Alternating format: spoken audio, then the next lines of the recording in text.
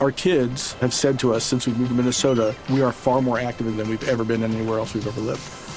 Moving to Minnesota opened up a lot of doors for us. Just this overall sense of community, of the values that, Minnesotans have. It's a real accepting, loving community, especially with 2 young kids.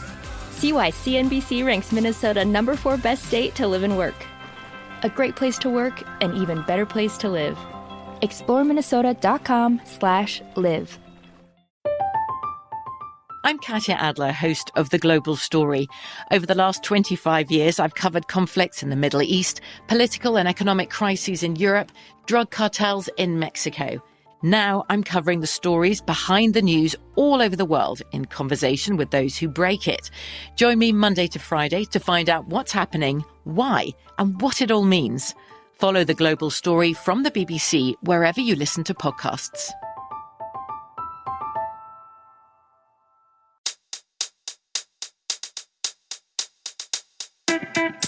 Welcome to the Daily Dive Weekend Edition. I'm Oscar Ramirez, and every week I explore the top stories making waves in the news and some that are just plain interesting. I'll connect you with the journalists and the people who know the story and bring you news without the noise so you can make an informed decision. You can catch a new episode of the Daily Dive every Monday through Friday, and it's ready when you wake up. On the Weekend Edition, I'll be bringing you some of the best stories from the week.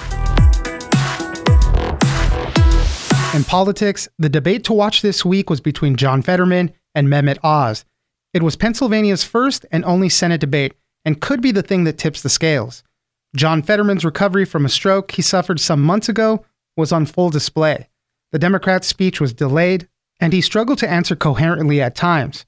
Dr. Oz, on the other hand, was very polished and comfortable on camera, staying on message with attacks on crime and inflation, but he did have a stumble on the abortion issue.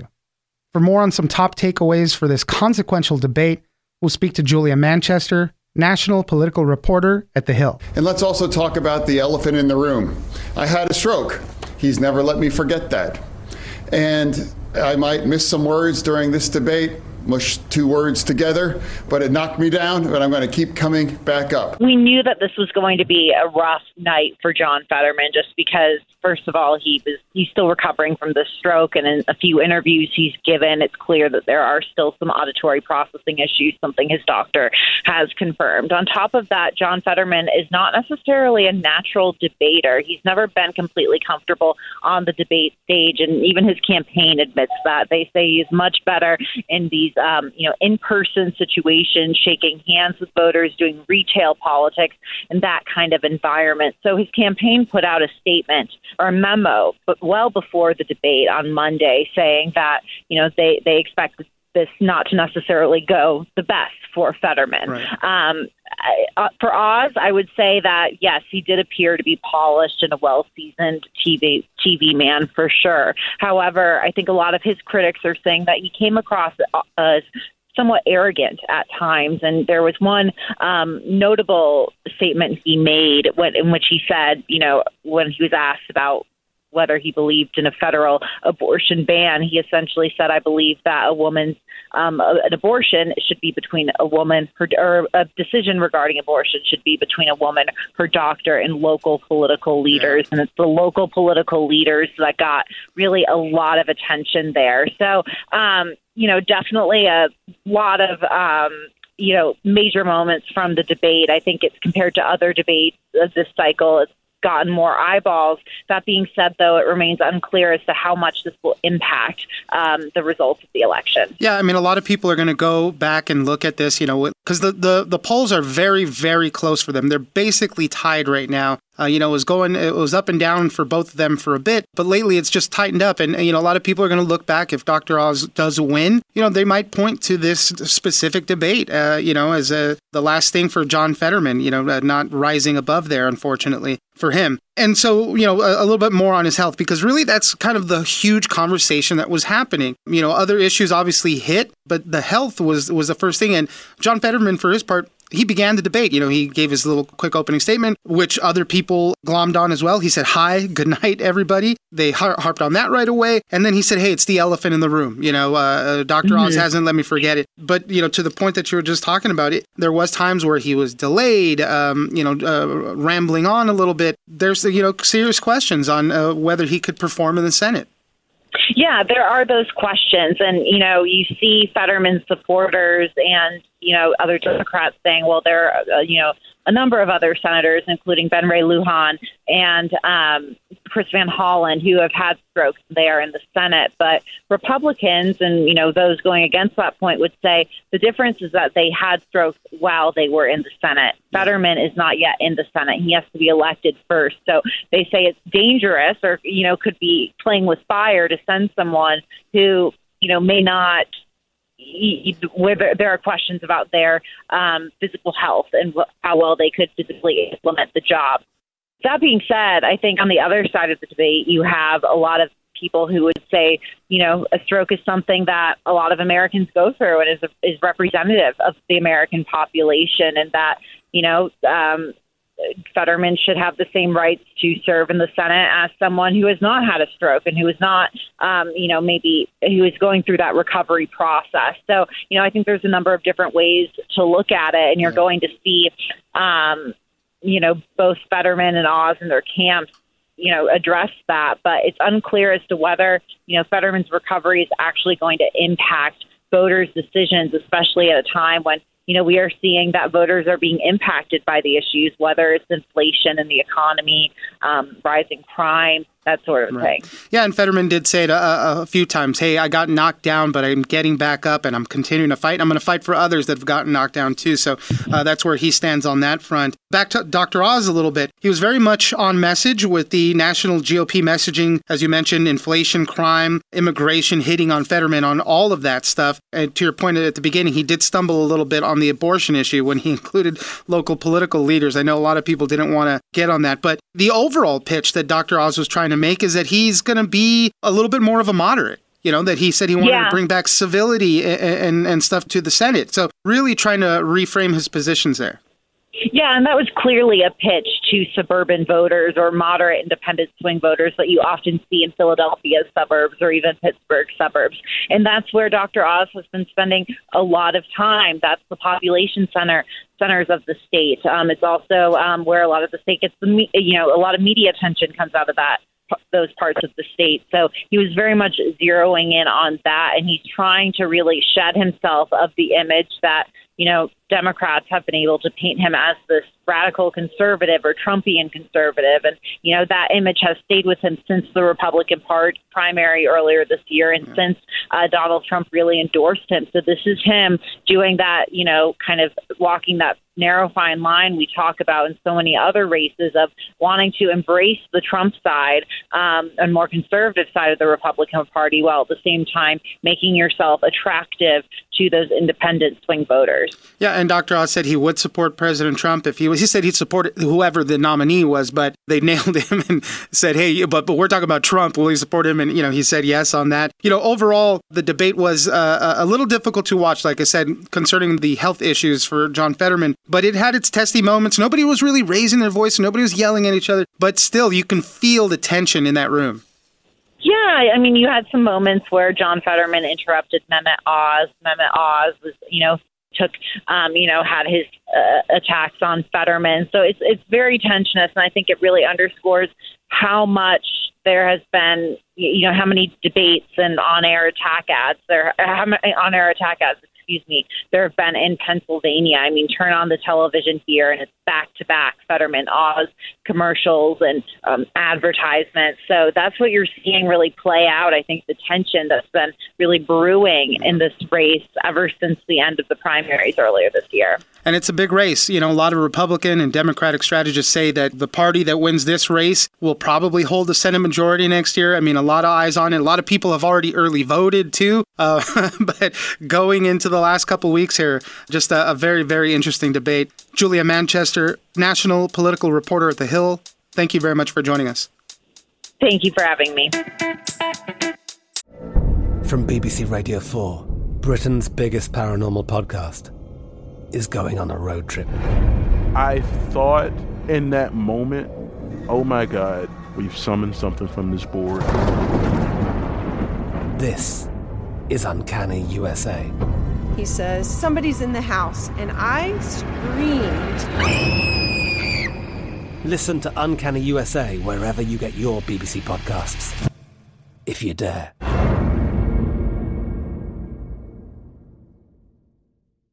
We are the voice of NASCAR. The green flag is in the air, and we are underway. The great American race. The Motor Racing Network.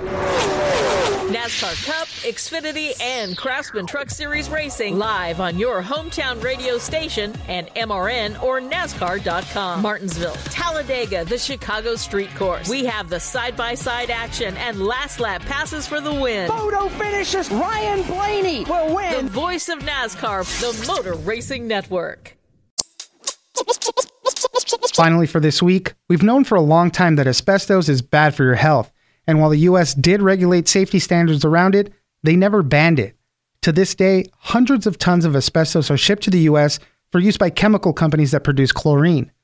Part of the reason why it was never banned is that protocols are so stringent, these companies made the case that the threat of exposure to workers is very little. However, interviews with employees at one OxyChem plant near Niagara Falls tells a different story. For more on how some workers fear for their health after years at working at these chemical plants, we'll speak to Kathleen McRory, reporter at ProPublica. You start off by mentioning that so many other countries have just gone ahead and banned asbestos outright. And it's because of the reasons that you've alluded to, right? That we've known for such a long time that this is a deadly carcinogen, that it can lead to all types of negative health outcomes, some deadly. So over the years, we have seen many countries take steps to ban it outright. Now, that's not something that the United States has done. The EPA tried at one point in the 80s, but it was unable to get that ban over the finish line per se. Industry sued, and its efforts were overturned. And what that's meant in practice is that there are still two major chemical companies, OxyChem and Olin Corp, that are still importing hundreds of tons of asbestos into the country each year and using it in their chlorine plants. You know, one of the things that's been interesting and kind of a point of contention in Washington, D.C. lately, where there have been renewed talks about moving forward with an asbestos ban after all these years, there have been some questions about the safety of the workers in these plants who are still handling it. And, you know, we've seen the EPA turn around and say, well, we think these guys are really at unreasonable risk of getting sick. And we've seen the chemical companies say, no, these guys are protected by strict rules. There's heavy regulation. These guys are just fine. So what we wanted to do as reporters at ProPublica was to really look at this and investigate it independently to get a sense of what was really happening on the ground. And that's kind of how we launched on this investigation. And you focus in the story on an OxyChem plant near Niagara Falls. So OxyChem's owned by Occidental Petroleum, one of the largest energy companies. And you spoke to about 18 former employees, because that plant has since been closed. But you spoke to about 18 former employees there. It was just talking about how lax they had the rules in place, but how lax some of the enforcement, I guess, was. And asbestos was kind of just everywhere. And we'll get into that in a moment. But just tell us briefly how asbestos gets into the body. It can get into the body any which way. You can breathe it in. It's so tiny. The little fibers get stuck into your esophagus, your lungs, the lining of your lungs, your heart, your stomach, and intestines. And, you know, it can wreak havoc on the body in a lot of different ways. That's right. I mean, you breathe in these fibers that are invisible to the eye, and they can get lodged in any number of organs. And what they do is, you know, when they get stuck in, for example, the lining of the lungs, that leads to constant irritation, that leads to constant inflammation. You know, it can lead to there being the accumulation of water on the lining of the lungs over time. It can also start to lead to cancers. And, you know, in the lining of the lungs, that's where we see mesothelioma, which is a particularly bad cancer. It usually takes the life of folks who develop it within just a few years of that diagnosis, but can lead to many other different cancers as well. Describe to us the process. Why do they use asbestos? I mean, they're jolting some of this stuff with electricity so that it can separate the salt water into different substances. So we're looking at chlorine, caustic soda, and hydrogen, and they use asbestos as kind of a divider to keep the chemicals separate. Explain that process if you could. That's right. It's a really interesting process. It starts with salt water, which is very basic. And what they do is they put a jolt of electricity through that salt water, and that act separates the elements, the chemicals, into chlorine, into caustic, and into hydrogen. But you've got a tank. They call it a cell because it is, that's where the electric current is running through. And it's about the size of a dining room table. And it's got these 3 highly reactive chemical substances inside of it. And inside the tank, all of these things need to be kept separate. So what they do is they have a big metal screen in the middle of the tank that essentially exists to divide the chemicals to make sure they don't react with each other and explode. But we know chlorine, for example, is highly corrosive and will eat that metal. So in order to make sure that metal survives in the tank, they actually cover it with a thick coating of asbestos. This whole process, there's a lot of water obviously involved with this. The asbestos, all that stuff is always constantly supposed to remain wet so the particles don't fly into the air and all that. But the problem comes with after those things dry. They splatter it with water, it goes all over the place, and then that stuff dries, and then that's kind of where the problem really starts. So, as I mentioned, you spoke to about 18 former employees there at this particular plant, and what did they describe to you? Because despite the protocols set in place to keep things safe, they were telling you guys that the asbestos was just everywhere. Thick coatings, getting in people's mustaches and whatnot. It was just all over the place. Right. Well, so you imagine these big, thick screens. They're 12 by 12. They're huge. They're coated with asbestos. They need to be recoated periodically. So in order to get the old asbestos off, what they would do is they would water blast them, essentially with a high-power pressure washer, if you will, to remove that old asbestos. Then they would take the screen and dip it into a mixture of fresh asbestos. It's a wet mixture, and then bake that new asbestos on, and then put the screen back into the tank, and as you've said rightly, the asbestos is less of an issue if it's not airborne because there's no way to breathe it in. But they described water blasting those screens as like, taking a hose over to a car when you are washing your car. The dirt just doesn't fall nicely to the ground. It kind of splatters everywhere. And they said that that's what happened with the asbestos. It would get stuck on the walls, on the ceiling. It would get stuck on the light fixtures and the beams overhead. And, it would be wet, obviously, in that moment, but that overnight, sometimes even faster than that in the summer when it was hot, it would dry. And then they would be left with this asbestos accumulating essentially everywhere. They said you could see it in the air when the light poured through the building. Sometimes it rolled across the floor. It almost looked like a tiny tumbleweed. And then in some places, it actually accumulated until it was inches thick. To your point, they said it was everywhere, and they said it would splash on their clothes. They would carry it around the plant, and then when it would dry, it would flake off. One of the things that could possibly have contributed to all this was these plants were kind of placed in a special program that limited the amount of times they would be investigated by places like OSHA and whatnot. And so they didn't get very many inspections. And even when they did show up, nothing was really flagged. So to authorities and all that, everything was kind of just on the up and up. But, when you spoke to experts, industrial hygiene and occupational health experts, they were pretty horrified by what they were hearing as far as these accounts from these workers here. What did OxyChem say for their part on all this? We reached out to OxyChem and we shared our findings with them. They had said that the accounts we heard from Niagara Falls were inaccurate. So we asked for some follow-up and asked specifically what was inaccurate, but they declined to elaborate. They did issue a statement that said that safety is their top priority and that they followed federal regulations and that they allowed folks who felt that they were in a dangerous or precarious position to stop work instantly. But again, that statement seemed to conflict with what these workers were telling us. And so now, as I mentioned, that specific plant is closed. The company has other newer plants with a better technology now that, they say they don't even need to use the asbestos anymore. So it's increasingly being phased out even more, thankfully. But where are we on the regulatory side? It's still not banned, asbestos. And, for these workers that you spoke to for the story, there's concerns for the decades that they worked there, that something bad could be on the horizon for them. Yeah, absolutely. And you mentioned that these companies do have newer plants that have newer technology that doesn't need the asbestos, but they still do have together 8 plants that rely on this asbestos technology. So there are still folks who are working with the material every day at these 8 plants still here in the U.S. I mean, as far as what's going on a regulatory level, the EPA is trying again to ban asbestos outright. In April, they went ahead and published a proposed rule saying that this is their intention, but there's a rulemaking process that needs to be followed, and that gives all stakeholders an opportunity to reach out and express their satisfaction with the language or concerns that they have about it. And what we're seeing right now is the industry coming out and really arguing that this isn't necessary and fighting for the continued use of asbestos in these chlorine plants. And one of the arguments that they have made and are continuing to make